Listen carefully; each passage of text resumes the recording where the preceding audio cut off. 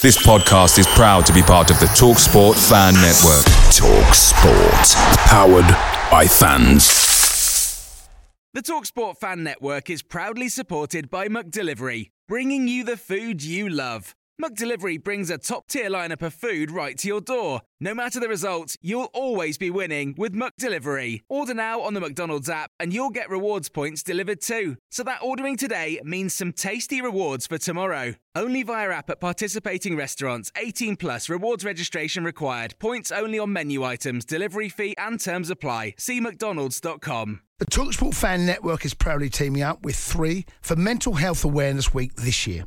Beyond the pitch, beyond the results, we're here to connect fans, getting them to embrace the highs and lows of supporting your club, because we're not just fans, we're a team. With 2 in 3 football fans having struggled with their mental health, we understand that life off the pitch can present its own challenges. That's why we're committed to ensuring you have the tools to stay connected with your friends and fellow supporters. Take a moment to connect with your mates. A simple text or an open conversation can make a world of difference. And if they don't respond right away, don't hesitate to follow up. Let's all take a moment to talk more than football.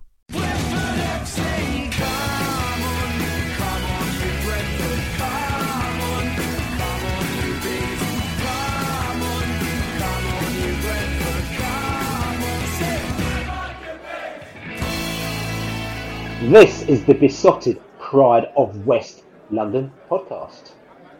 And it's the last podcast before Christmas. And we're coming to you once again from the virtual joint. Unfortunately, things have accelerated. They've gone to another level tier 4 as it is. And now we find ourselves actually cooped up in our own little joints, our own little virtual joints all around the country.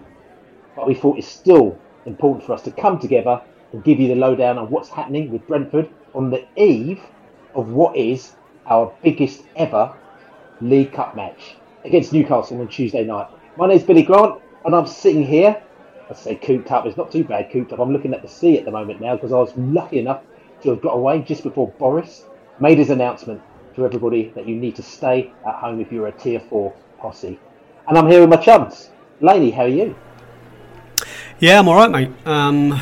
Bunkered down, it looks like, for the foreseeable. Yeah, who'd have thought that? You know, I was mixed messages all week, and obviously changed again yesterday. So just trying to work out what that means for my Christmas. Obviously, it means no football.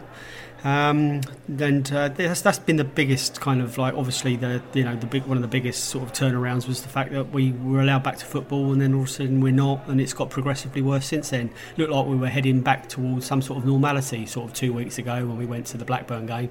So that even then seems a world away again. So as I said, very, very positive result yesterday. Very, very encouraged by that. We'll talk about that in detail. But yeah, just trying to get my head around what Christmas is going to mean and all that. Yes, it's you and everybody else, lady. And I've got my man Jimmy Mack in the house as well. Jimmy, how are you? Yeah, all right, Billy. Thank you, mate. Happy new tier 1 and all. As we find ourselves in the rather unfortunate situation of tier 4. I'm also, wasn't lucky enough to escape to the seaside like you. So you find me in my bedroom today. Got Bloody Mary with me to help me get over yesterday, and I'll tell you what happened. Just watching the game yesterday, the Brentford Reading game, which was lovely. Boris makes an announcement immediately after the game. One of my friends, I was sort of half listening to Boris, half watching iFollow, and the game, the second half was a bit of not quite as important as the first, was it really? But half watching iFollow, and then immediately after the game, one of my friends phones me and says that as part of the tier 4, they were going to stop selling alcohol. And I panicked, pressed the panic button, and immediately left the house, went to Tesco Express, bought a load of wine, and then ended up drinking most of it during Strictly, celebrating Bill Bailey's success. So, then the whiskey come out, hence Bloody Mary today, trying to bounce back. That's some combo, mate. Like Brentford victory and Strictly Come Dancing final, mate. You must have been like absolutely like pig in poo, eh? So the Bill Bailey Brentford double on Paddy Power paid out big time. And it just goes to show you what this this whole new world has come to now as well. The last that we used to have, we used to be planning our nights out, and I know there's a whole of us were sitting around actually talking about, what we're going to be watching on New Year's Eve. Is it going to be Hootenanny or what else it's going to be? And I'm like, no, this is like pandemic world. Like, please, no, not Hootenanny, anything but. Yeah, I mean, I actually quite like the Hootenanny, but that's another story. I was thinking last week, the, I mean, it's a bit of a, we could sort of try and, in typical British way, and have the gallows humour, but it's been a strange few days, isn't it? From going from the game against Watford, where I watched it in the Globe. Actually, I went down there and watched it, and they did quite a good job there of keeping everyone sort of apart. But we had the Sky Sports on, and after the match, immediately they turned on all the Christmas songs, and Fairy Tale of New York was blasting out, and then Mariah Carey and all that. And I'd sort of blanked out the that festivities, but it sung to my heart a little bit. It was in the pub, but friends around, all the Christmas music was on. I thought, we're gonna miss out on that this year. That was a real, that was the first time I sort of come to terms with the fact it's going to be a bit bleak, and then it goes a bit bleaker yesterday. But show must go on. Yeah, and talking of shows, like the Strictly Come Dancing, you've seen they've announced the next series, the participants. Apparently John Terry's mum's going to be on it. We should move on Strictly from that anyway. So talking about Tier 4, and we was all having a little think about this. I mean, listen, look, this is Tier 4. I mean, I'm not being funny, but Forrest, fair enough, mate. I mean, I know you've been making up a lot of stuff over the last year or so, but this is properly like just out of the blue, this Tier 4. He's just made up another tier out of the blue. And I was just thinking, Tier 4, when was the last time we were in Tier 4? Jimmy? Yeah, so Tier 4 is new territory when it comes to this coronavirus planning, but it's not new territory for Brentford, is it? And some of my finest days supporting the Bees were down in Tier 4. And thinking of the League 2 years, when we had Andy Scott leading us to success. When I think of that year, the first thing that springs to mind is Bournemouth away, in that critical day where we, I think, we beaten 1-0, maybe it was a draw. But I definitely remember Darren Powell punching Carly Osborne. I think that was true. And then me and Big Lou were down there, and we ended up getting stuck on. We went for some celebratory seaside drinks afterwards, and we got stuck in the Wetherspoons next to Potter for an hour, and it kind of soured the mood a bit. But yeah, that was Tier 4, and we ended up winning the league that year. So we have come out of Tier 4 victorious in the past. So we shall do it again, people. I remember getting really badly sunburnt that day. That was hot. It was, yeah, as you say though, it was a memorable game. Obviously, the previous Tier 4 experience to that was again ended in promotion under Ron Nodes, and the Cambridge promotion with Owusu getting the winner. Happy days. But one of my standout memories from that was the first away game.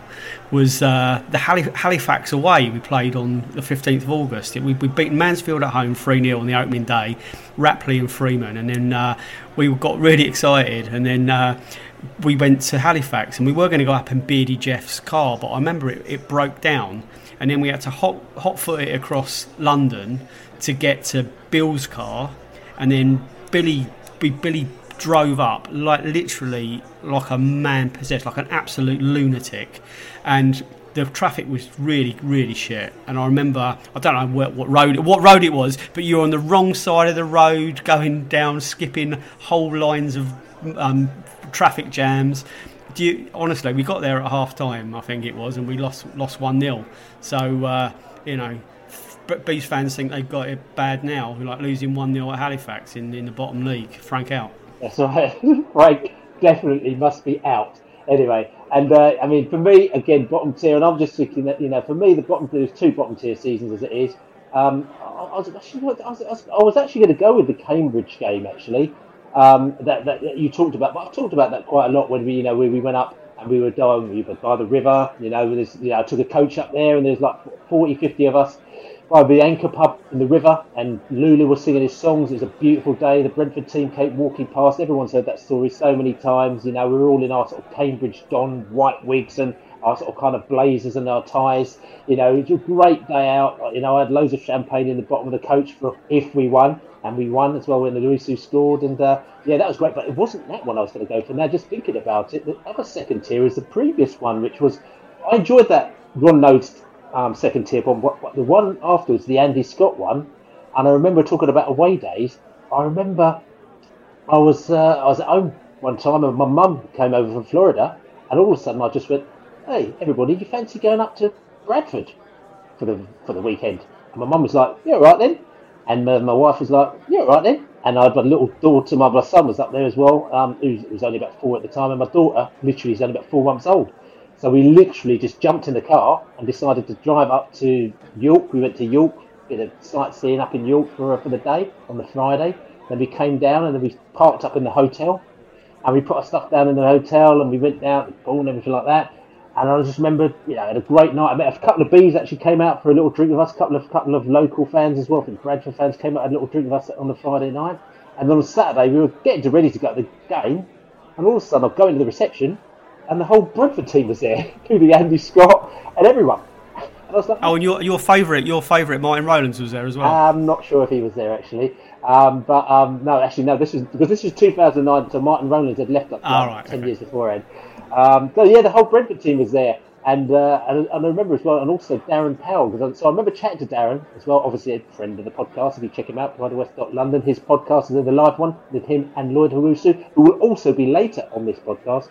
Oh, Powley, what's up? And I remember he was really nervous because Andy Scott was just standing there, just looking at the team. He was like some sort of sergeant major, and you could see that everyone was like scared to sort of step out of line. They were just like, so Powell sort of said, "Yeah, right, Bill, yeah, can't really say anything at the moment now." But anyway, that was it. They sort of met the kids and everything like that. They went off and we drew 1-1 and we got promoted that season. So that, like I said to you, is my little tier 4 moment. Is my daughter, who was 4 months old at the time, her very first Brentford match, and now she absolutely loves it and she goes all the time. So anyway, that's tier 4 for you. We're trying to bring a bit of joy for you in the fact that, you know, we've been slipped a bit of tier 4 news, and it hasn't gone down particularly well, and unfortunately people are going to have a lot of their Christmases slightly different to what they expected it to be. And you know, there's a lot of people that are very, very upset about this. But like I said to you, you know, we're trying to bring a bit of positivity to it. We're just trying to throw a little twist on it, and just showing you that, you know, tier 4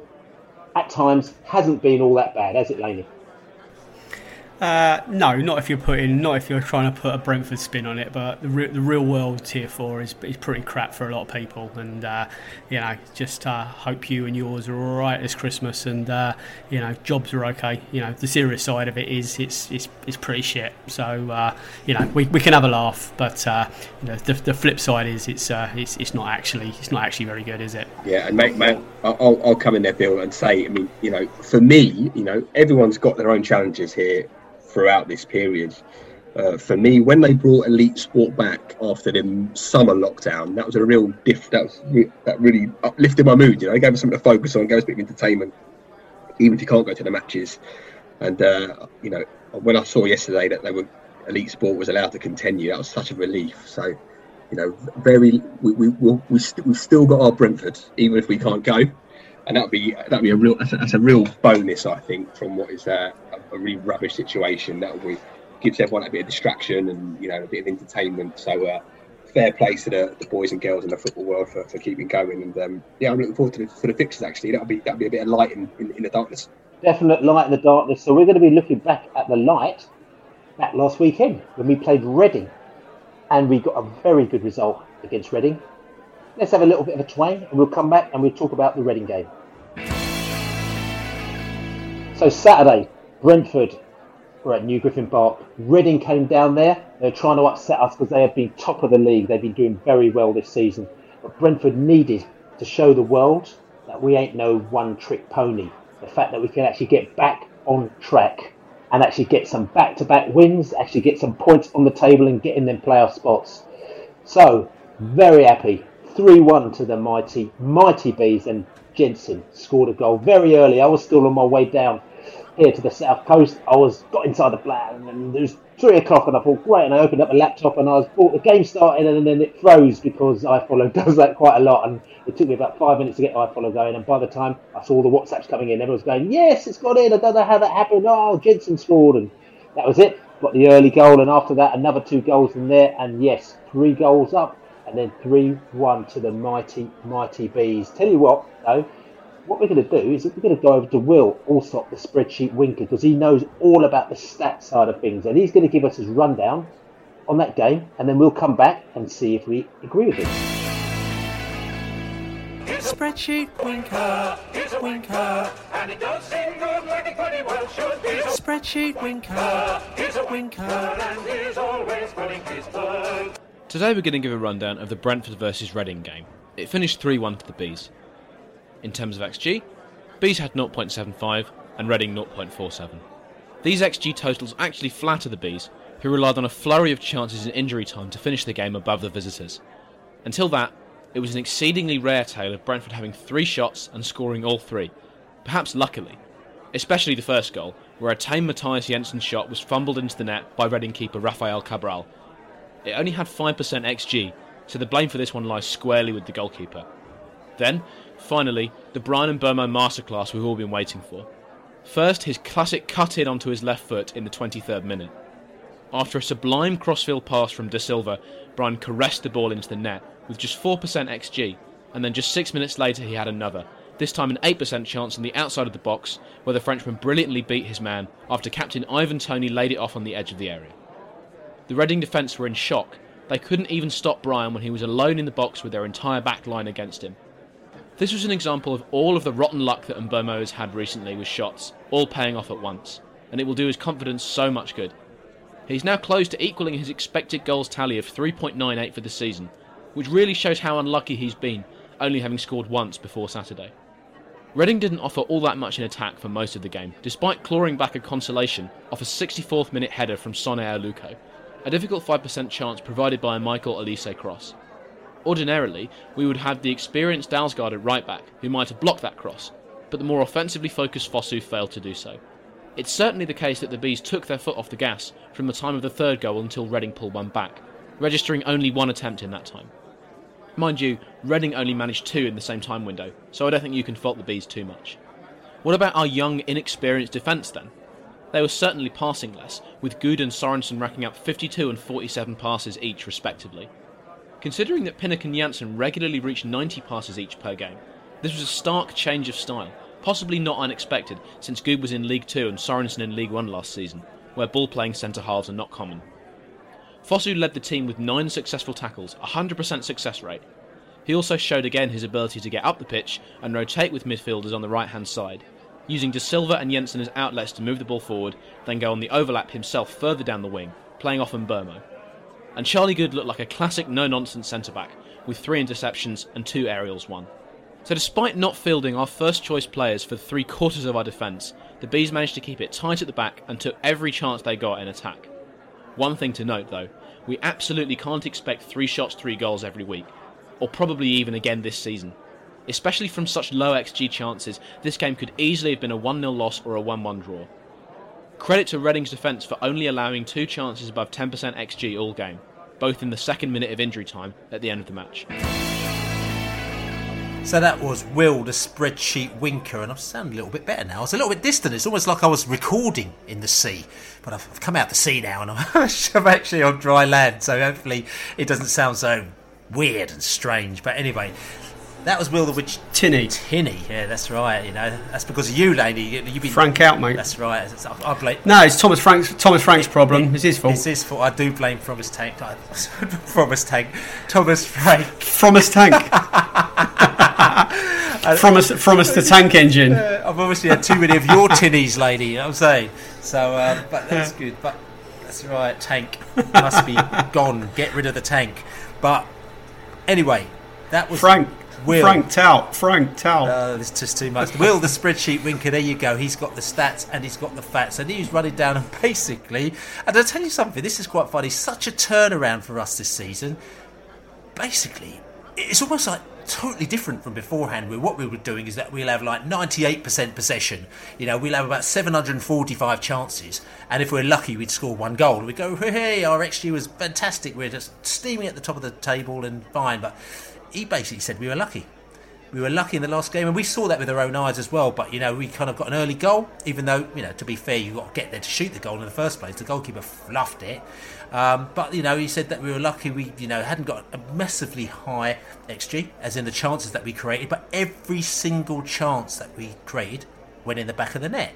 And I was thinking about this today as I was sort of, just looking out the window here and just sort of chilling, and I just thought, how many times did we play teams last season when we went and they were up at the top of the league and we went, tell you what, I didn't think they were all that, but they just kind of like got lucky. They got their chances and they got a couple of chances and they put the back of the net. You feel a little bit aggrieved about it, and I could imagine how a few teams are probably feeling that about Brentford now, because we seem to be doing exactly the same thing, aren't we? Yeah, I think there is first of all, there is. I think saying it's lucky, I'm not really having that as a summary.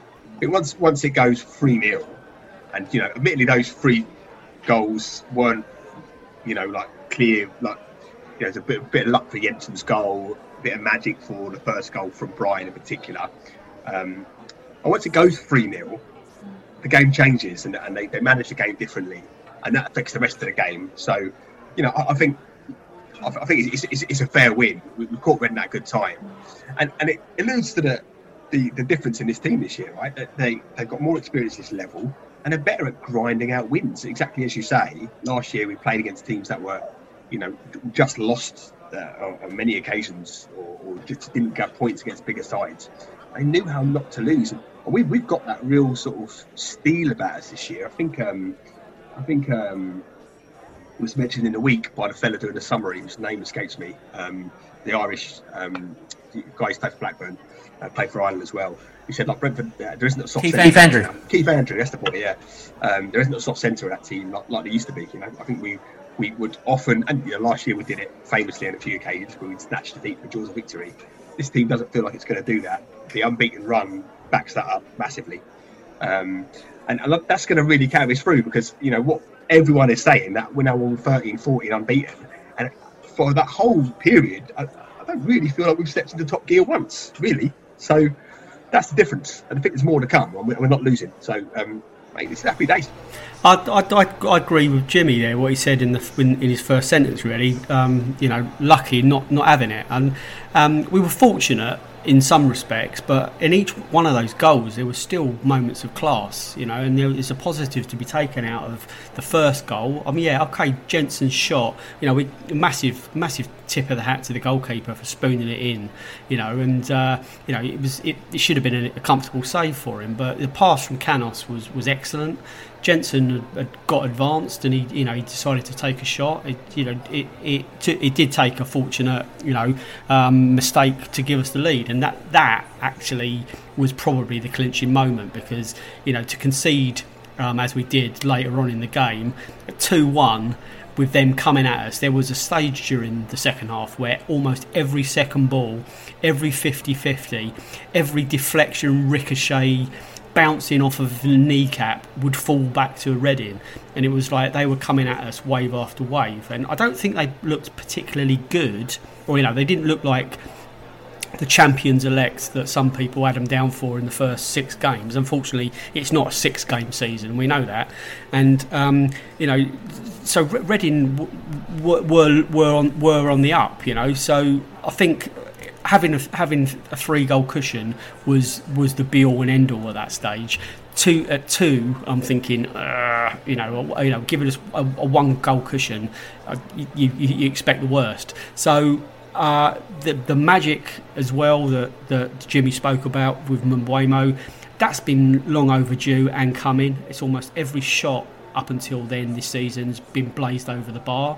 Everything he's touched really in front of goal has not come off for him, and he got 2 goals. The first one, as he said, bit of magic, and the third goal, his second, was just a brilliantly intricate, well-worked move where Tony set him up, and he did exactly the right thing. He waited until the exact millisecond where he stroked it past the goalkeeper. Clinical finish. That clinical finish has been missing. But hopefully those 2 goals will it's almost like a reset, and hopefully his season can now kick on, and that's what we got to look at. We have been spluttering, it has been stop-start, but we're 13 games into an unbeaten run, and what I think about unbeaten runs. They're not always worth having, but really it is. It's a habit. We've got in the habit of not losing, and that's got us up to 4th in the division. I think one way you can say we were lucky is that we played Reading at a time when they were missing a lot of quality. A lot of their goal scorers weren't the side. So that's not a reflection of the luck within the 90 minutes, but the situation was fortunate for us. Yeah, agreed. And in particular, I think with our centre half partnership, I think actually Mads Beck's done really well when he's played this year, but he's been generally next to a calm and influence. And on Saturday, he found himself. He was almost like the experienced pro, going with Charlie Good, who I think probably carried an injury from what I've heard, but he had a couple of questionable performances. So I think had we not gone 3, or had we not got a lead early, any lead really, that would have been tested. So an added benefit is the fact that those guys got 90 minutes. The pressure was off a little bit, because when it goes 3-0, you've got to do a lot wrong to throw that defeat away, or to throw the lead away.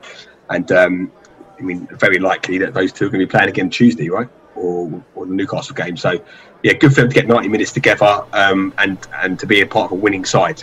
That was a big benefit, I think. Yeah, I agree with the defence. Yes, Reading were depleted in they didn't have a lot of their star strikers, but then our defence, you did look at it and you could have thought, oh God, we're there, we picked apart today.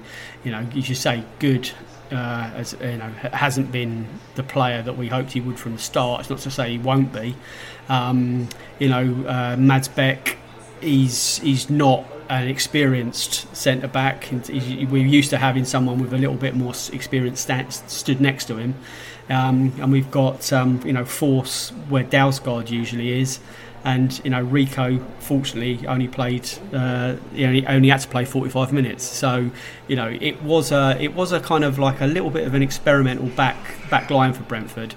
But I said to my son during the game, we were watching it together, and I said to him, David Raya in goal, he brings a real kind of air of calm to that. Some of his passing out was just sublime. We saw that was at his best almost, some of his passing yesterday, but there couldn't be a more perfect goalkeeper for this Brentford team. He's perfect. I mean, I'll tell you something. For me, you always get nervous, and I was a little bit nervous. I was particularly nervous in the second half when we decided to sub out, took off Rico Henry, and decided to have in effect it was and this is no disrespect to the players, but a fully second string back 4 as well. You had Tariq Fosu on the right hand side, you had Thompson on the left hand side, and obviously you had Good and Mad Beck Sorensen in the middle. And I thought, oh no, if Reading, if they get an early goal, it's going to put us under pressure here. So I was a little nervous, but I think that what you have to do is you have to sort of kind of, as a manager, as Thomas Frank, he's just got to trust the players that he's got. The players that you've got, and you said, tell you something, this is your test, and you've got to show us, what you could do. Last time you went out there, you might have made a few mistakes, but hopefully you're going to learn from those mistakes, and I think they actually dealt with it really well. Tariq Fosu was actually really impressed with him. We've been trying to find, alternative positions for a few players. Fosu's one of them, and obviously Canos is one of them as well. And I thought Fosu actually coped really well in that right back position. Offensively, I think he did great. He could have, like I said to you, Bees Analytica put a little thing out there saying that he could have crossed the ball a little bit more. But other than that, I thought that Fosu actually really held his own on that, but also kind of almost, like I said to you, still provided that attacking wing-back thing, which actually makes Brentford really dangerous. Interesting to see from WhoScored.com who were the top performers for Brentford that game. We had Brian Bumo as well, who, as we've said, finally Brian scored a couple of goals. He scored a couple of goals, couple of great goals that he scored, very Bumo goals as well. kind of like Josh De Silva. You probably looked at Josh De Silva's goal last week, which was very Josh De Silva. You saw Josh De Silva kind of cut in. You saw he sort of kind of did a slight dummy, and then he was going to curve the ball in. So Josh De Silva. Bumo did exactly the same thing this time. He was flying high at 8.7. Then we had Jensen in at 8.2, I think it was, as well. And then Janelt, who's after that, who's just Mr. Reliable in the middle there at sort of 7.5. And then Sergi Canos after that. So the top 4 performing players, as far as they were concerned in that game, were 4 Brentford players before Elise came in, with a 7.4. So our players were performing to a certain standard. They were performing very high. They were doing the job. And, listen, we didn't create the chances that you would expect us that we would normally do. But on the flip side of it, Reading... they didn't get the sniffs that they thought they were going to get. They didn't create high chances either. And as we've said this season, Brentford are on this defensive thing at the moment now. And if we can keep our defence tight and nick a goal here or there and get the win, then that is all good. Yeah, really, really good. I think a good point you made there about the defence. Like, at the end, all 4 defenders were second string. Respectfully, they weren't the first choice. Someone mentioned it. This isn't my observation. Someone else put it on Twitter, I think, but it is a good point that Canos tweeted after the game that great win, and he singled out Thompson and Charlie Good for coming in and doing a good job. And it does kind of suggest that they're all aware that them two are maybe lacking confidence or have had a bit of stick, and he's getting behind them. Obviously, coming through his period of where he got a bit, he was getting pelted from the fans, and he's rallying behind Thompson and Good in particular. So. Seems us getting through. Maybe it suggests those guys that are lacking a bit of confidence and need a bit of a boost. So they should have got that on Saturday. Yes, I'm glad you pointed that out, Jim, because it just shows you that what people do say on social media does have an impact. The players do pick up on it. If you're wishing someone in your own team ill, it doesn't do anyone any good. So they had a stinky game. No one's telling you to say like they play great every week, but no one's just rein it in a bit. Some certain people. But one of the highlights from me was Josh De Silva celebrating with Brian and Bumo after his first goal. The worldie that he smashed in with his left. They kind of celebrated together. It was almost like Josh was just so happy that Brian had got his goal, and it came from his pass. But I don't think he was celebrating because of that. I think he was clearly just overjoyed to see someone who had been struggling to just to get that break, to get it, and to get it in some style. There was lovely technique actually from De Silva. I remember that he was running backwards, wasn't he? Next to Remo. Exactly. I was just waiting for him to trip over and do the old. It was like the technique was spot on. It's like you've been watching too much Come Dancing, haven't you? It was almost like a preview. A preview of what Bill Bailey did later in the evening. It was like Torval and Dean. Yeah. And the judges scores are in. Fromas tank. It's 10. Frank out. Coming back again to Tariq Fosu, Henry, as we said. Also, he got the most tackles in the game. Got 9 tackles in the game. So that's just coming back to the fact that how he kind of stepped up in his role. He's been given a role. Said, this is what you've got to do, Tariq. And he's done exactly the business, which I think is very, very promising, because we're going to talk about the Newcastle game a little bit later. But to be honest with you, I've got no idea who's going to play in this game at the moment now. But like I said to you, we'll talk about that a little bit later. But listen, good result for the Bees. Just want to say, what happened in that game as well. Brentford very good at stealing the ball from the opposition. Very strong at finishing. Effective at creating goal-scoring opportunities as well. We were a little bit aggressive, but, that kind of part and part of the course as well. Reading, they stole the ball from the opposition as well, and they're effective at creating goal-scoring opportunities from the flanks. But they created a lot of problems, a lot of errors they did. So, listen, that's the game in a nutshell against Reading. Let's forget about Reading for now, because we have actually got a big game on Tuesday. It is a quarter-final game. The Bees are in the quarter-finals. Quarter-finals of the Cup. The League Cup, we're going to call it. The Carabao Cup, some people call it.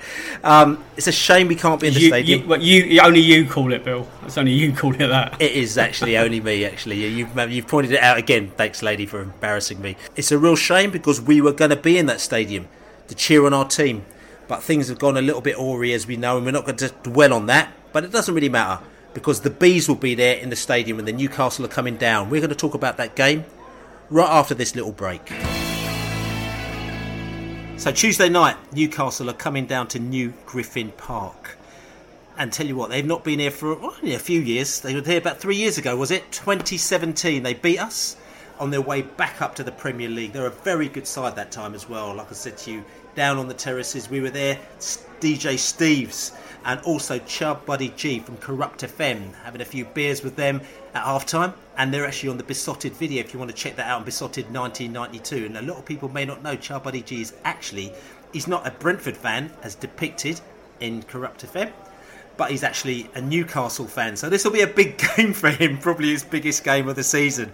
But anyway, like I said to you, we have got Newcastle coming down, and we've got Will the Spreadsheet Winker, who's going to be giving us a little bit of a preview as to what is going down with Newcastle and whether or not they are actually beatable. Spreadsheet Winker, he's a winker, and he's always putting his foot. So onwards now to the Bees' first ever League Cup quarter-final, and to a Newcastle team who come into the match 12th in the Premier League. They've scored 17 goals this season, only one more than Ivan Toney has managed alone, and they have an XG difference, which is the difference between expected goals for and expected goals conceded, of minus 4.48. They tend to lose matches by 0.38 XG every game, on average letting in 1.55 and gaining 1.20. A big point for this match will be whether or not Steve Bruce decides to include striker Callum Wilson, who has been responsible for 8.28 XG, which is 53% of the team's total. Only one other player, Joe Linton, has more than one cumulative expected goal this season, suggesting a huge over-reliance on Wilson, even worse than Brentford's perceived over-reliance on Ivan Toney, who has 41% of Brentford's total XG this season. So this game for me hinges on the team selection of both coaches. If the Bees can score one or two before Wilson gets on the pitch, I think we have a decent chance of winning this tie. Come on the Bees. So there you go, Will the Spreadsheet Winker. Tell you something, it's good to get this little statistical insight. Listen, you don't, as we said to you, you don't have to swallow it all, but it's just useful as good information. And basically what he's saying there is that Brentford have got a good chance on Tuesday night. Because we're Bees, we're not taking anything for granted at all. But, you know, Callum Wilson, great player. We know him, almost came to Brentford at that time when he was at Coventry. And I think we tried to sign him. It didn't quite happen. Great player for Bournemouth. And if Callum's in the side, they've always got a chance. We can't give him a sniff on goal. But he said, other than that, they haven't really got that much offering as well. You know, interestingly, they've scored 17 goals in total, which is actually one more than Ivan Toney has scored himself. And I don't know if you've seen it as well. Ivan Toney scored more goals than, and there's a whole load of teams out there, including Fulham, including Arsenal, including I think there's a load of teams in the Championship that he scored more goals on. Quite a few, I think West Brom as well. There's about 15 or 18 teams that Ivan Toney has scored more goals from, I think, in the top two divisions. So I think that kind of goes to show you where everything is, and also very important that Ivan Toney is going to play in this game, but he might not. And if he doesn't, we've still got Marcus Forss. This is going to be an interesting matchup, don't you think, Laney? Yeah, it is. It's a game that I wanted to come around almost immediately after we sort of come through the last round. You think about the teams we've beaten so far. You know, we've beaten Southampton, we've beaten West Brom, we've beaten Fulham. We've had a really good run in this tournament so far, and we were on form. Or that, you know, we're not off form at all at the moment. But that squad, what was the Caribou Cup squad that we were rotating, they were doing us proud. But ironically, you know, Newcastle then had quite a decent run-ish for their standards this season, and it looked like, you know, it may be, by the time this December fixture came around, it might have been a little bit more tricky for us. I think it is going to be tricky. I mean, that's not completely, write them off, because there is a lot of quality in that team. But from what I've seen a fair bit of Newcastle this season, and they look like away from home they just go to spoil and stifle and frustrate and try and get either a goal off of Andy Carroll's elbow after he's taken out the defender with his head, they are kind of a long ball direct team at times, who have got the players to come and kind of just grab a really frustrating win, if that's what they want. I mean, Fulham did a proper job on Newcastle in that match last night. Although Fulham weren't exceptional, it showed that if you got the ball down and you played round them and you had runners and you had people that were able to spot a pass, were able to take a risk, our kind of football, you can do all right against Newcastle. I think if we approach the game with the right attitude, which we will, if we set our team up strongly, which I think we will, I think we'll go stronger than we have done so far in this competition, and we take our chances, which after seeing Mbeumo kind of break his kind of unlucky run, there's more of a chance of other, more than one player apart from Ivan Toney being in form. There's chances elsewhere for goal scoring opportunities apart from one player at the moment. So that's all positive. We just got to just go for it. It's as far as we've ever been in my lifetime. And the chances of us going to the semis is just mouth-watering, really. And I think with the right draw, we could get to the final. So bring it on, mate. Bring it on. Definitely bring it on. So listen, let's bring on some funk. Let's get JB with his facts and stats. He's going to give us some stats about the League Cup and about Newcastle and about the Bees. JB, give us some funk. Are you ready for this? I told you it was coming. Woo! JB, and he's ready to sock it to you one time. Get it! Hello, Jonathan Birchall here again. As we know, this is the first time we've reached the quarter-final stage of the League Cup in this our 61st season of competing in it. To date, 106 players have scored for us, and Marcus Forss with 4 goals only has 8 players ahead of him in this goal-scoring chart. Gary Blissett heads the list with 9, and Gary Roberts is second with 7. Matches against Newcastle are infrequent, only playing them 11 times in our history. Harry Curtis oversaw 3 wins, but every other result has gone against us, including our only previous meeting away in the League Cup back in 2001. Steve Coppell's side went into that tie on a good run of league form, having won their previous 5 league games. But despite Lauderwooster giving us a lead, Bobby Robertson's Newcastle eventually won 4-1 after extra time. And just a look back to the Watford game. It created lots of excitement and stats. But one event that happened, or rather didn't, was the fact that Brentford had no corners during the game. A very rare occurrence, and indeed the last time was in our first championship season in the 1-0 win away at Brighton, when Andre Gray was the scorer, 307 games ago.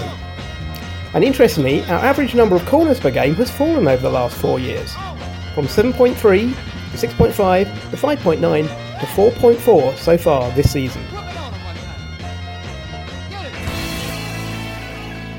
So there you go, JB and his funk and his facts. You like a bit of funk, don't you, Jimmy Mac? I like a bit of funk. I mean, you've put me. I like a bit of punk. Punk IPA mainly. But funky.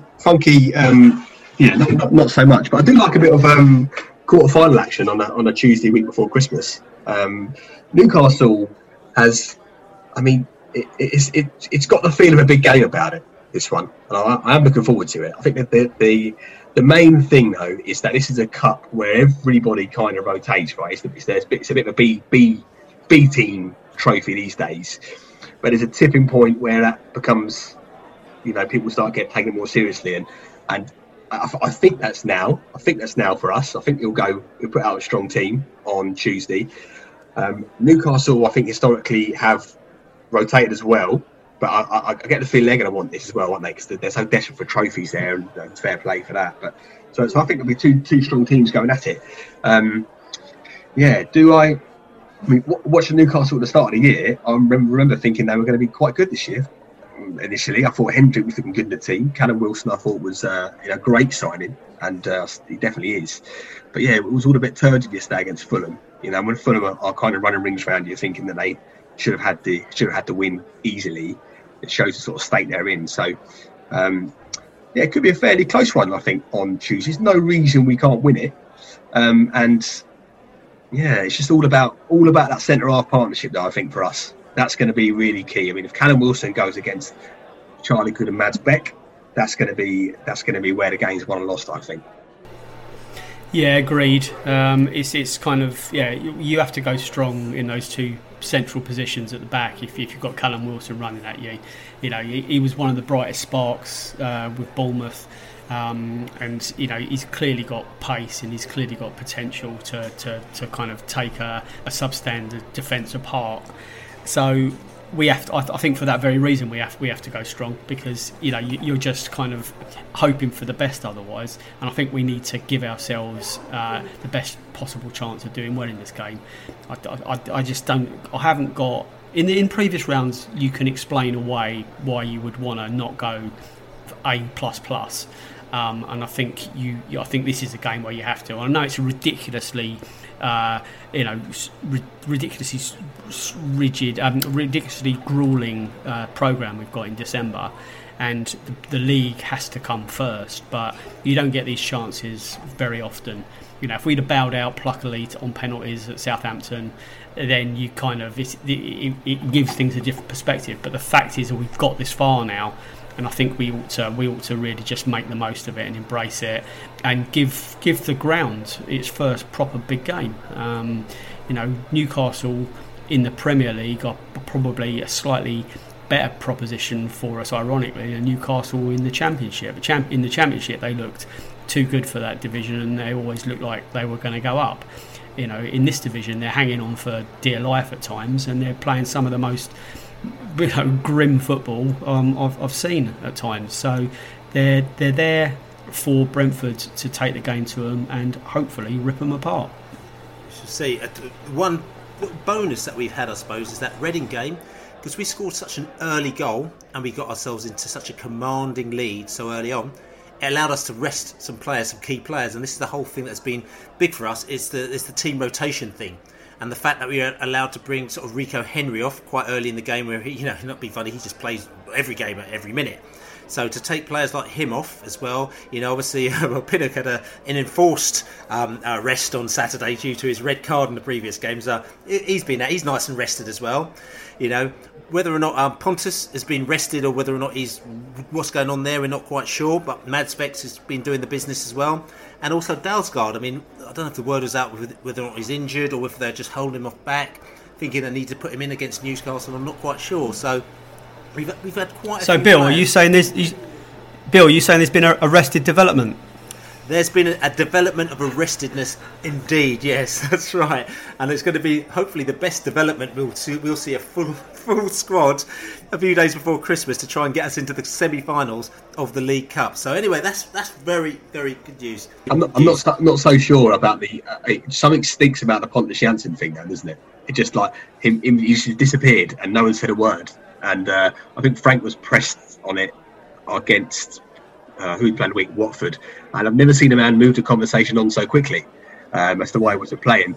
I'd be very surprised if we see him again this year. Just a hunch I've got no information on this, of course, but it just he disappeared. No one said a word. I'm worried that we might see Larson for a while. Conspiracy theorist. Yeah, conspiracy theorist. I actually think he's had the COVID vaccine, and Bill Gates has got him chained up. And forget it. That's right. They've injected a chip into him, from what I've heard. You know what I'm saying? He's with a bit of 5G. 5G, yeah. It's been 5G, mate.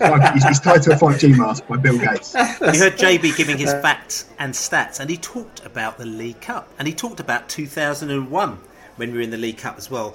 And Brentford played Newcastle in the League Cup in 2001, and one player who was there, not only was he there, but he scored a goal for us up at Newcastle, Lloyd Owusu. He's going to just give us his little thoughts on this Newcastle game. Yo peeps, what's happening guys? This is Lloyd Owusu, all the way from Sydney, Australia.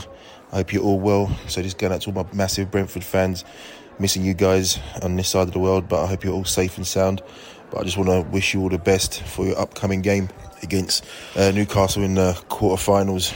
I remember back in 2001, we got them in the Worthington Cup, and it was a great experience for us boys, especially being the underdogs and going up to Newcastle to play this game. I remember just the whole atmosphere of going up there by train, and even some of the fans were even up there as well. They came up on a train with us as well, and it was a great day out. But yeah, for ourselves, we ended up taking this game to extra time. We actually scored the first goal. Luckily myself, I popped up with a goal pretty early on in the game, and then we we were in the game for some time, done quite well, and then I remember Charlie Amiobi, he scored the equaliser from an Alan Shearer flick on, I believe it was, and then the game went into extra time. And obviously, as you can probably imagine, with the boys of their ilk and class, obviously fitness levels for them were probably a bit above us, and then we were tiring. But to be fair, I should have even equalised even before the end of the extra time myself. I could have taken the game and could have won, but that was that. But then they brought on Craig Bellamy on extra time, and obviously class showed. He came on and scored a hat-trick, and it was a great game for us in overall, though, even though we lost the game 4-1 in the end. But it was a great experience, great fun up there as well, you know what I mean, with all our fans high up in the stand. Even I remember, even when I did score, we were trying to see our fans up in the corner so high away. But it was good. But yeah, I just want to, like I said, I just want to wish the boys and obviously the fans all the best with the safe travels up there. If the fans can get to the game at all. But then also, just want to wish the boys, I mean, Ivan Toney's and Fosu Mensah's, all the crew, I hope they can do well, get the result and get through to a semi-final. That'd be a great achievement. And I believe they can do it because there's some quality there in the team. So, as anyone knows in football, it is what it is. Anything can happen. It's a game of two teams of 11 players. Whoever wants it the most and has most desire comes out victorious. So hopefully the boys can do that. So I'm wishing you all the best. And all the best, boys, and all the best to all you fans as well. You take care. So Lloyd Owusu, there you go, scored a goal up at Newcastle. Absolutely brilliant day out. Remember, lady, we went up there, stayed overnight in the hotel. The players came off the train, all the fans came off the train. We were staying actually in the station hotel, I remember. We went out to some boat at night. We stayed in the Alps. We were in the Alps in the stadium. We went 1-0 up. We thought we were going to get a win, 1-1. And then it just didn't quite happen. But it was a really good night out because that's the days when Brentford, when we weren't really expecting anything, wasn't it? Yeah, that was a great away day, that one. I was fairly young at the time, and I remember it was like just after 9/11, wasn't it? So a weird atmosphere on that train up. Brentford had hired a train, chartered a train, the Brentford Express, and it took about 8 hours to get from London to Newcastle because it chugged along at about 4 miles an hour and had to pull over for the express trains to go by. And I think we arrived in Newcastle at about 7:20 or something, and the game started at 7:45, and everyone scrambled around for a can. Then you were rushed back because extra time obviously also then killed the prospect of going to the pub and away after. But that's a great memory actually. And Newcastle were just probably at their heights, weren't they? You know, post Keegan, but still a cheerer there, and Bobby Robson's on the touchline. I mean, now we sort of feel we win, less grateful to play teams like Newcastle. But back then, that was a big deal, and Darren Powell doing a job with Alan Shearer that day, which, I mean, it finished 4-1, but I don't think Shearer was involved at all with any of the goals from memory. Darren Powell had him in his pocket, so that was a great memory. It was Craig Bellamy got them all that night, didn't he? Yeah, I think Amiobi got the first and Bellamy got a hat-trick.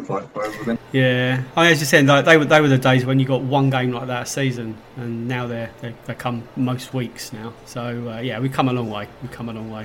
But yeah, I can't wait for Tuesday night. Still, I know it's only the Caribou Cup, League Cup, but it is a game that we can get excited about. We can get excited. So we're getting excited. We're going to go over to Alex from True Faith Podcast because he's not as excited about this game as what we are. Let's hear what Alex had to say right now. So Tuesday night we got a big game coming up. Brentford are playing Newcastle in the quarter-final of the League Cup, and I can remember for years and years and years I always wanted us to get to the quarter-final of any cup. We played Liverpool in the quarter-final that one time, which is absolutely mad, back in, 1989 or something ridiculous, and there was loads of us went up to Liverpool for that game. But it's amazing that we've actually got to the quarter-final of the Cup, something we've been desperately waiting for, and we can't even go to the game. Absolutely gutted. But anyway, listen, Newcastle, Premier League team Newcastle, coming down to New Griffin Park. The first time in a few years. They were down there only a few years ago. But a lot has changed in Newcastle since they came down a few years ago. So we're going to chat to Alex Hurst from the True Faith Podcast. He's going to give us the lowdown on Newcastle. Alex, how are you? I'm good, thanks, Billy. How are you? I'm not too bad, man. She's sitting here looking at the sea. I've got a little bit of headspace and just getting myself geared up for the game on Tuesday night. But listen, tell you something. This is the first meeting between Bees and Newcastle since the 2016-2017 season. You know, we played you twice that season. We lost twice, and you won the league fairly convincingly that year with Rafa Benitez. I mean, does that seem a million miles away? Very much so. It was a hugely enjoyable season for most of it anyway, before Mike Ashley did the usual. It's one of those things where, you know, there's a few teams where, I mean, I've seen Brentford play most teams in all the leagues, you know, from Accrington to Stanley all the ways up to Liverpool, like, you know what I'm saying. But there's a few teams that people get very excited about Brentford playing and hoping to want them to see. And I remember when we played you, Newcastle, it came out the draw, everyone was so excited. Away at Newcastle, I mean, we didn't care, it was a White Cup draw, and like literally everyone and their dog went up for that. We took 3,000 fans up to Newcastle. We had a brilliant weekend. You know, I remember staying, you know, hanging out with Kevin Miles. As you probably know, that night I went to the Irish bar. We went to all sorts of bar all over Newcastle. I even stayed with a guy in his garage on the other side of the river as well. He converted his garage into some sort of B&B. At least so he reckoned. And he says, "There you go." Open the door, and I'm like, "This is your garage?" He's like, "Yeah." So we played you in the cup in 2001, this same League Cup as well. It was I think it was on a Tuesday night. It was a definitely night game as well. Do you remember that one? I do. I think I was about 12, and yeah, it was the League Cup under Sir Bobby Robson, and it was at the start of a very good season for Newcastle when we ended up qualifying for the Champions League and put a really good team together. And that was a close game as well. I think it actually went to extra time. And Craig Bellamy scored a hat-trick. You know, Craig Bellamy was a great player for Newcastle, but he wasn't a prolific goal scorer.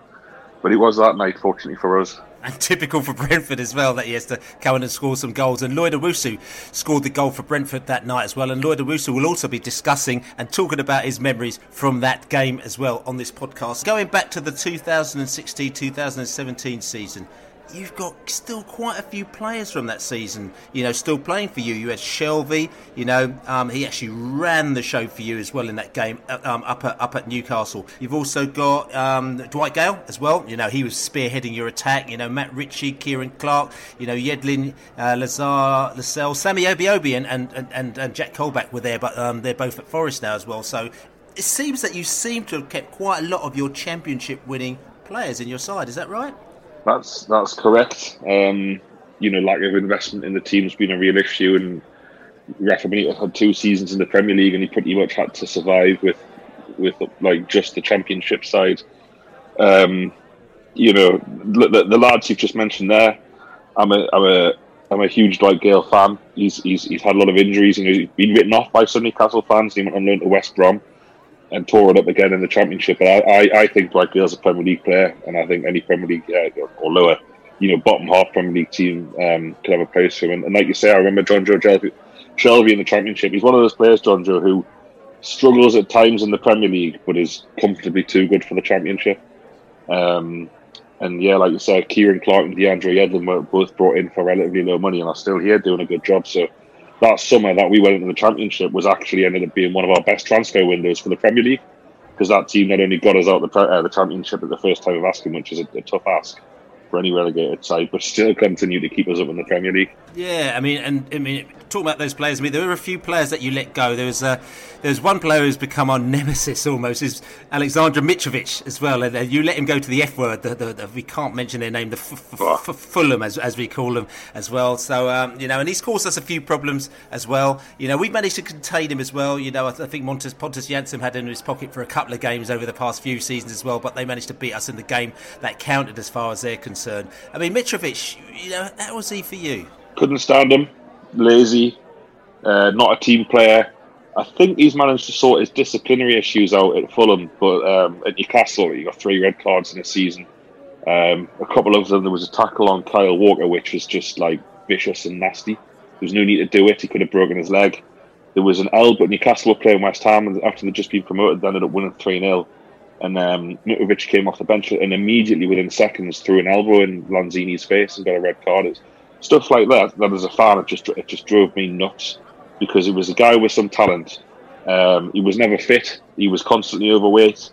Like me and my friends, there are some Newcastle fans like him. Younger fans tend to like him because he's a bit mad, and he would do like stupid goal celebrations where he would, well, I'm not saying what he did, I don't know if he still does it at Fulham, but he would make a rude gesture Rafa Benitez, I saw through him straight away, and I'm shocked that he's done well at Fulham because he was so bad for us.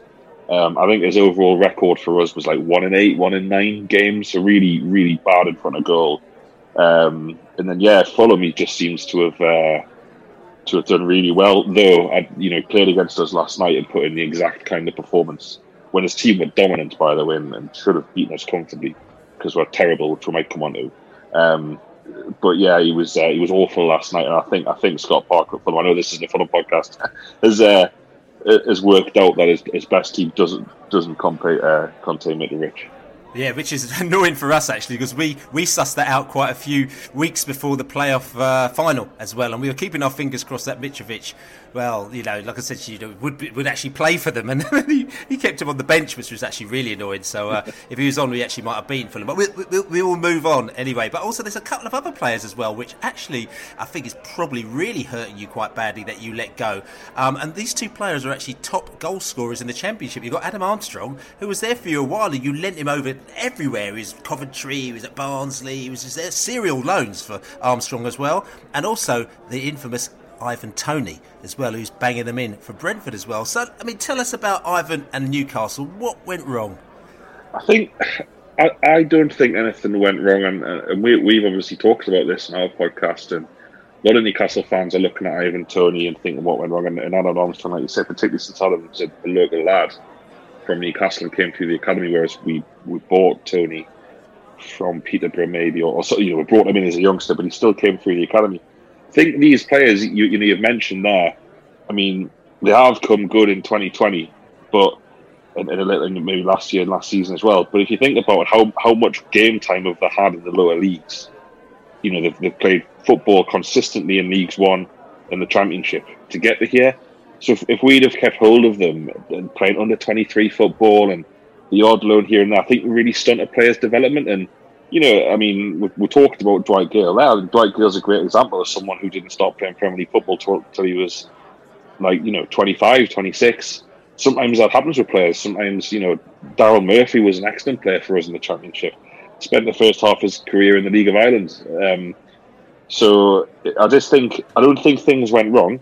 I think they came into Tony in particular, since he plays for you, he came into a really struggling club, a team that was hurtling towards relegation under Steve McLaren.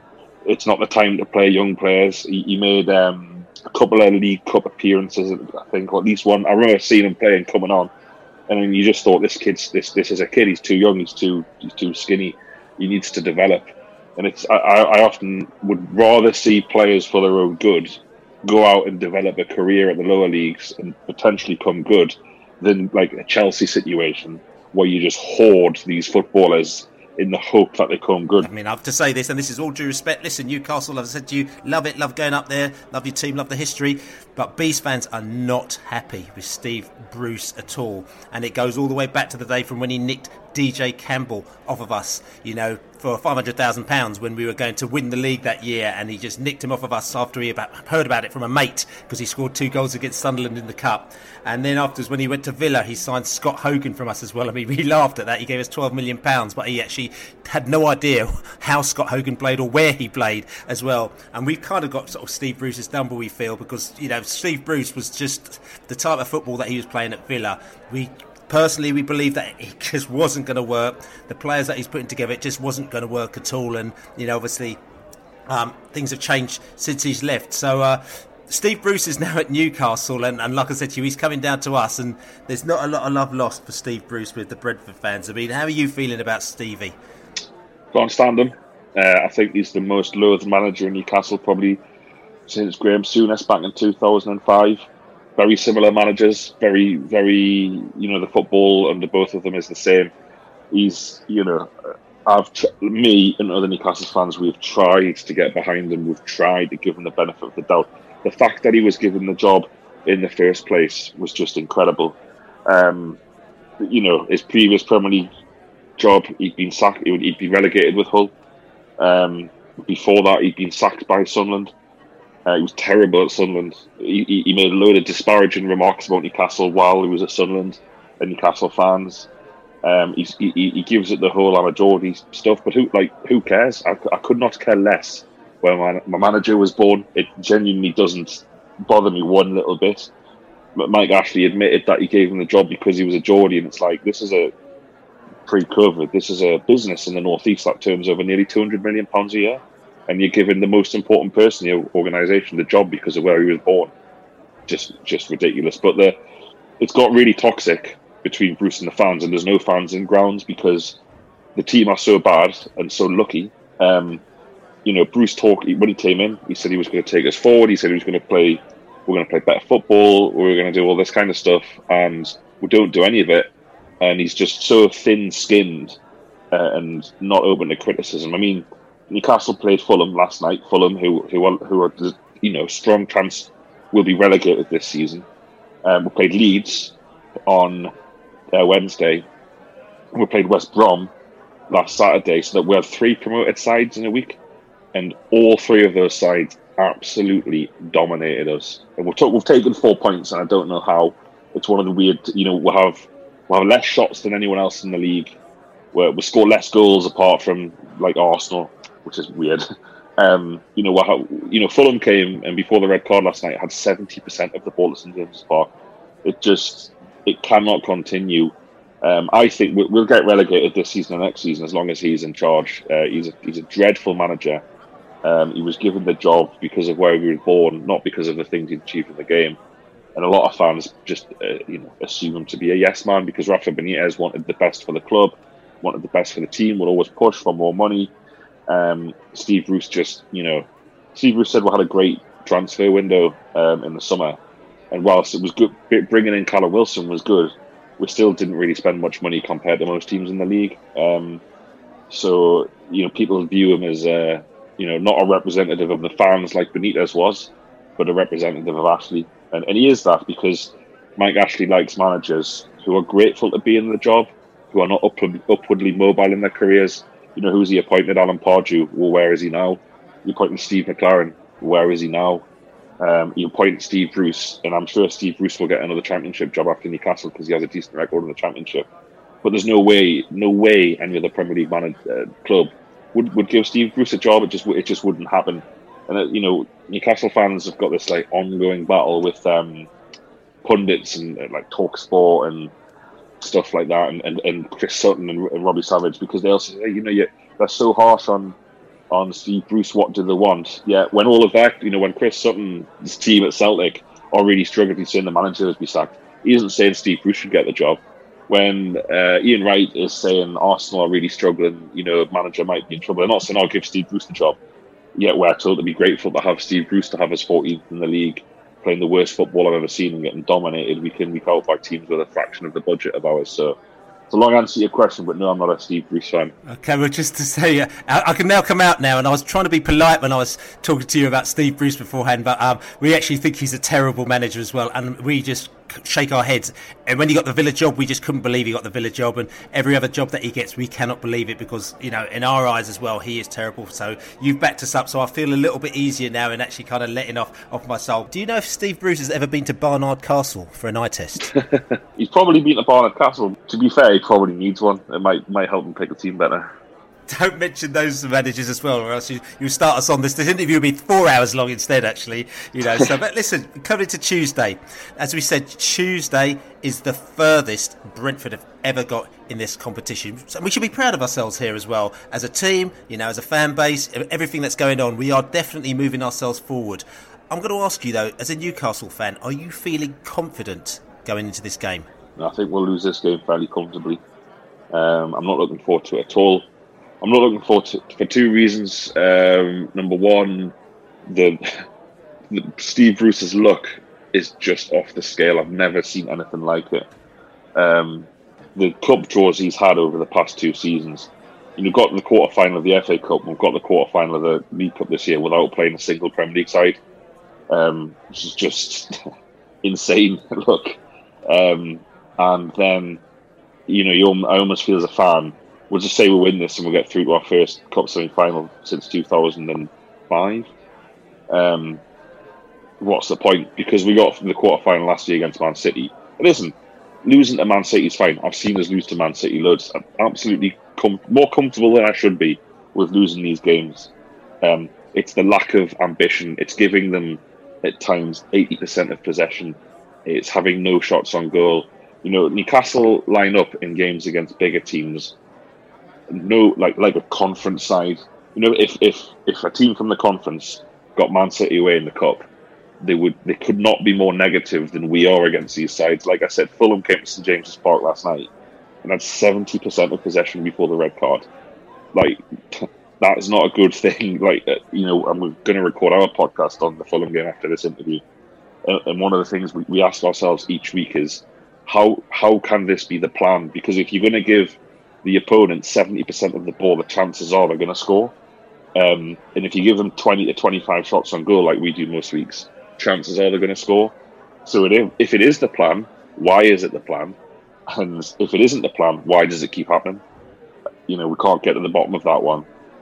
So, I think Brentford will dominate possession in probably a way that you haven't dominated a lot of teams in the Championship this season, because we're so passive. Played a game against Chelsea a few weeks ago, and Chelsea won in first gear. We made one tackle in the whole of the first half. One. Which is it's like kids' football, isn't it? It's like under sevens. So I'm really not looking forward to this. There's a lot of Newcastle fans. And to be really brutal, just say we win this game, we get through on penalties or something, or it's like the kind of constant battle against Steve Bruce fans have is that it's going to be, well, he got you to the semi-final. Well, Newcastle fans are never happy he got you to the semi-final. All right, let's ignore the absolute horror show of everything else. It'll just be, he got you to the semi-final. Because that was what pundits said last season, and that's what some other fans were like, I got you quarter-final of the cup. It's like, yeah, but did you watch that quarter-final? It was humiliating. It was a humiliation. Well, saying that, I mean, it's interesting you talk about the amount of games that, the Championship teams have played. Obviously, we played, Tuesday, Saturday, Tuesday, Wednesday, Tuesday, Saturday. We played a lot of games. And that is one of the things which, may play in Newcastle's favour, the fact that we've had to massively rotate our team. We haven't played a straight first team for any of our matches. I know we've beaten Southampton, we've beaten West Brom so far in the run-in so far, but and this is no disrespect for the players, our sort of second string players, because they've done fantastically, but it's leaning towards the fact that we will play second string players, a fair amount of second string players in this match as well. There's a high chance that Ivan Toney won't play as well, because they need him for the league matches, because we need to get promoted. So you have to. We played second string defence against Reading. We beat them 3-0 on Saturday, but all the four defenders that were in the second half are actually our second string. So like I said to you, you never know. The one thing though that may play into our favour is Phil Giles, our director of football, who's been, instrumental in us, in the system that we use, implementing the system, finding players that no one's ever heard of and bringing them into Brentford. He's actually a hardcore Newcastle fan. He's, every time we play Borough, he always goes up there for the weekend to go and stay with his brother in Newcastle. So he's a hardcore Newcastle fan, and he knows Newcastle inside out. He's a PhD statistician, what I'm saying? So this is his world. So if anything, we'll have a little bit more reconnaissance and information on Newcastle than most other teams will do, which is actually quite good news. But talking about reconnaissance, who should we be looking out for Newcastle? Well, assuming Bruce plays his strongest team, and he simply has to. I mean, it's impossible predicting Newcastle's lineups because he makes so many changes so often. This is something that Villa and Sunderland fans, we spoke to Villa and Sunderland fans when he was named our manager, and was said, Steve Bruce, what went wrong at your clubs? And they said, what he did at both clubs? He's quite good at assembling sides. I know you mentioned Hogan there, he didn't really do his homework there, but he does put together good teams. So you saw what, Villa's manager now, who managed you before, did with Steve Bruce's squad. He got him up straight away. And I remember him saying that. He said, Steve Bruce has left me a really good squad. And Sunderland fans say he had the best squad in the Premier League under him, but he doesn't know how to use the players, and he plays players out of position needlessly. Give you an example at Leeds, he played Jacob Murphy, who you might know a little bit about because he spent a couple of seasons alone in the Championship at West Brom and Sheff Wednesday. He played him as a right back against Leeds. Kid's not a right back. But he had a right back on the bench, and then he didn't pick DeAndre Yedlin in the matchday squad, who's probably his best right back. And then yesterday he plays DeAndre Yedlin, And so, like, there was 5 changes yesterday, and he changed all the fullbacks and all the wingers. And sometimes he'll do that. He'll change all the central midfielders and all the central defenders. So how a team or a squad is supposed to get any kind of partnerships going, any kind of understandings going, it's very difficult for me to predict who will actually play against you. Callum Wilson is a really good player. I'm really pleased we signed him. He has 8 goals this season, 6 penalties I think, but 8 goals, or 5 penalties, and he's a really good player. I probably didn't appreciate how good he was when he played for Bournemouth, but considering that we create so little, he's so sharp, and he's so. I don't know if you saw the penalty he got against Fulham last night. He's very intelligent to make sure that he went down in the box, make sure that he got closer to goal, because he probably wasn't fouled, and he managed to get a penalty and a red card and rescue a point. So Callum Wilson, if he gets a chance, he'll score. He's clinical. I've got a lot of time for him. Ryan Fraser, we've hardly seen anything of, because he's been injured and he wasn't fit for the start of the season since he downed tools at Bournemouth at the end of last season. He's looked really good. Miguel Almiron is an excellent player, but is just consistently incorrectly used by Bruce. Almiron is basically a deep lying forward who plays through the middle of the pitch, number 10, some people might like to call it, but he's so fast. He's one of the quickest players in the Premier League. That what he's doing is carrying the ball, running at defenders. Because he's fast, Bruce plays him on the wing and doesn't play anywhere else. And he's not a winger. He doesn't have a trick to beat a player. He doesn't like to cross the ball, but Bruce plays him as a winger. And John Joe Shelby, an nemesis from 16-17, on his day is a really, really talented footballer. His day just isn't very often, and he really struggles when sides press him, because he's not very mobile. I think one of the issues going back to that game in 2016 at our place, when he came up, was he had the freedom of the pitch. And if you give John Joe Shelby time and space, he will hurt you. But I imagine, because of the reasons you've just said there, the reconnaissance and knowing what Newcastle do well and don't do well, is like you will press him and you won't give him time. Newcastle's best players in terms of performance are actually the goalkeeper. So Martin Dubravka, our player of the season last season, has been injured all year, and Carl Darlow, who was our championship goalkeeper, has come in and just been absolutely brilliant. Carl Darlow and Callum Wilson are the difference between Newcastle being bottom of the league and where they are now. He's tended to play the third choice keeper in the cup, Mark Gillespie, who isn't very good. I think that would be a huge gamble by Bruce to do that. And what are Newcastle good at? What should Brentford be worried about? We're good at conceding lots and lots of very, very good chances, but not conceding goals. We're good at making the ball hit the post and the bar. We're good at the goalkeeper making world-class saves, and we're good at having one shot and scoring and stealing games. So that's what I'd be worried about. If Brentford are wasteful and don't take their chances, we have form for Callum Wilson in particular. All he needs is one chance, and he tends to score, and we tend to get away with it more often than not. Well, I asked people to send in a load of questions, and most of them are very silly, and this is probably the least silliest out of all of them. Would you rather play Joe Linton or 40 million boxes of matchmakers up front? It's a really tough one. Joe Linton is terrible, and Rashford Benitez, when the club put to him that they wanted him to sign Joe Linton, he said no, absolutely not. He won't make it in the Premier League. So it's not like they weren't warned. It's not like the people who do these things were not warned by a world-class manager. Joe Linton's a real funny one because he's a good footballer. He clearly is a good footballer. He'll just never make it in the Premier League running good football. You get players like that, I don't know whether Brentford have had a few, but we've had a few. We had Florian Thauvin, who was terrible, but has played in the Champions League for Marseille regularly and has played for France and been a good player. We had, going back a bit further, we had Albert Luque, who played in the World Cup for Spain, played in the Champions League for Deportivo La Coruña, signed for Newcastle and was just clearly talented, but just too slow, too weak for the Premier League. And Joe Linton's another one who was just, and I've seen him play 50 times for Newcastle. He's just not going to make it in the Premier League. He might play on Tuesday and he might score and he might do a couple of good things, but he's a defender's dream. He's not, even though he's a big guy, he's over 6 foot, he just doesn't have the physicality for the English league. I hate seeing him play. if Joe Linton had cost £5 million, he'd be nowhere near the team, because it would just be, well, this guy's not good enough.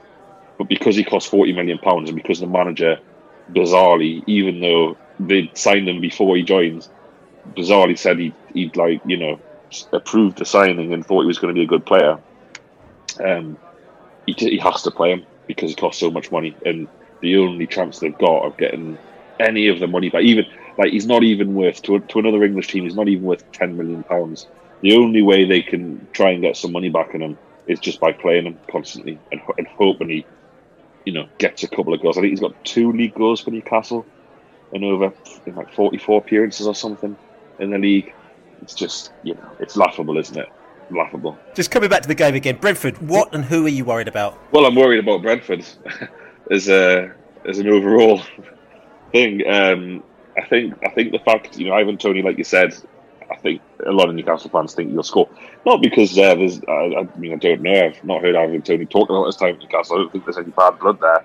But it's just one of those things, isn't it? You know, players tend to score against their former clubs. Like Dwight Gale came off the bench against West Brom last week and scored within 30 seconds or something crazy.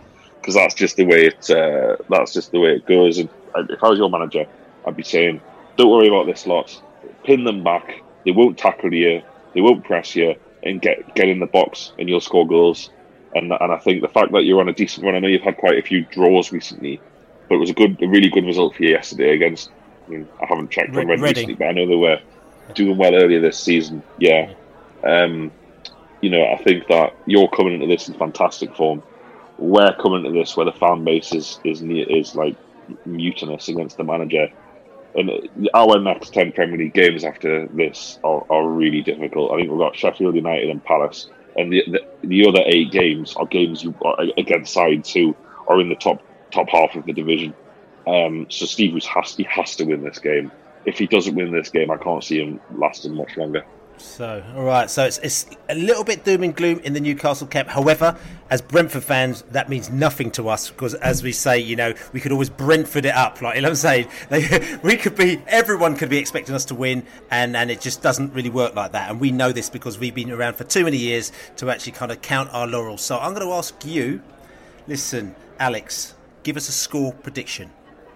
I think it'll be 3-0 to Brentford. Poor. Gee, you're good. You're even got more Brentford than I have. Like, you know, we should maybe swap places. But listen, I cannot underestimate how bad Newcastle are as a side. The fact that we have 18 points this season is a scandal. Like, it is an absolute scandal against the sides we picked up from. And I speak to some fans of other Premier League clubs, and they always just think that the last game they saw us play was a bad day, like a really bad day. It's like, no, this is us. This is how we play. Every single week. We went to Spurs and we didn't have a shot on goal until the 97th minute and got a point. And Spurs hit the bar 3 times. Like, it's just, we're so lucky, it's unbelievable. We are a terrible side. We conceded 3 goals in 8 minutes against Leeds. You know, Brentford aren't a million miles away from Leeds either, because in the same division last season, finished close to each other in the league. You know, trust me, there's joy to be had for Brentford on Tuesday. Alex, it's been great chatting to you. Really, really interesting. There's a good little catch up on, you know, Championship days, old school days, you know, what the Premier League's like, and also what's going on in Newcastle. Just let everybody know out there how they can get hold of you and your podcast. Yeah, it's been good to chat to you, buddy. Thank you for having me on. And yeah, if you want to hear a Newcastle perspective after the match on Tuesday, we're True Faith Newcastle United. We're at TFN UFC on Twitter, and we'll do post game podcasts after every game. So we'll no doubt be deconstructing the mess at New Griffin Park on Tuesday night. Maybe we'll chat after the game as well on Tuesday night. Yeah, no problem. Okay, nice one. Cheers, Alex.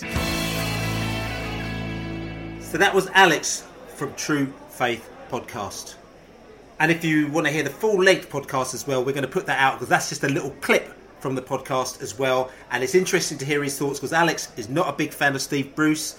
He's not a big fan of Newcastle at the moment now, and he thinks that we're going to get a bit of a result. Guys, have you got as much confidence in us as Alex has? Depending what team we put out, I have, yes. If we put our best team out, which I think we probably will almost, then I do. I'm going to go for a 3-1 Brentford victory, actually. Ooh, whoa. Jimmy Mack. Yeah, I've made the point earlier, but I think a lot of it is down to this obviously team lineups massively, but how the defence get on. All the way since we were drawn in that, my feeling has been, my heart's been telling me that we'll probably just miss out on the semis. The nearer it's got, we don't know how to lose at the moment.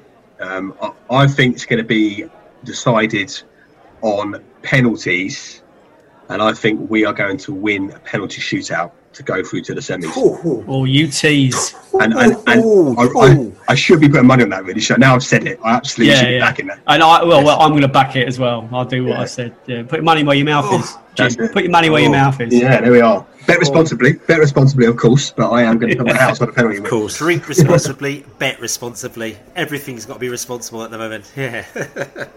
So listen, and for me, I'm going to go a slightly less kind of risque than you two guys. I'm going to go for a straight 2-0 win for the mighty. You almost hit your feet. You don't even know you don't even know who our manager is. Fromas Frank, out, right. Out. The Tranks.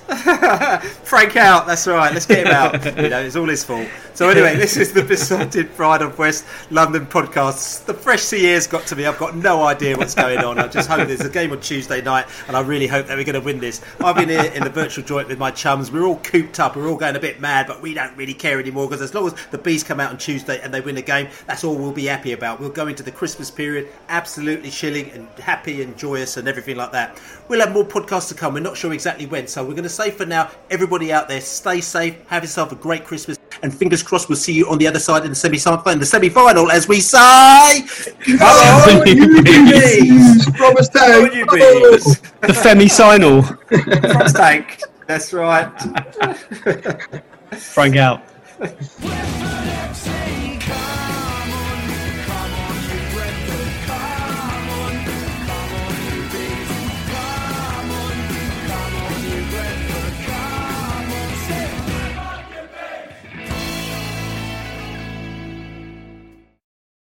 The TalkSport Fan Network is proudly teaming up with 3 for Mental Health Awareness Week this year.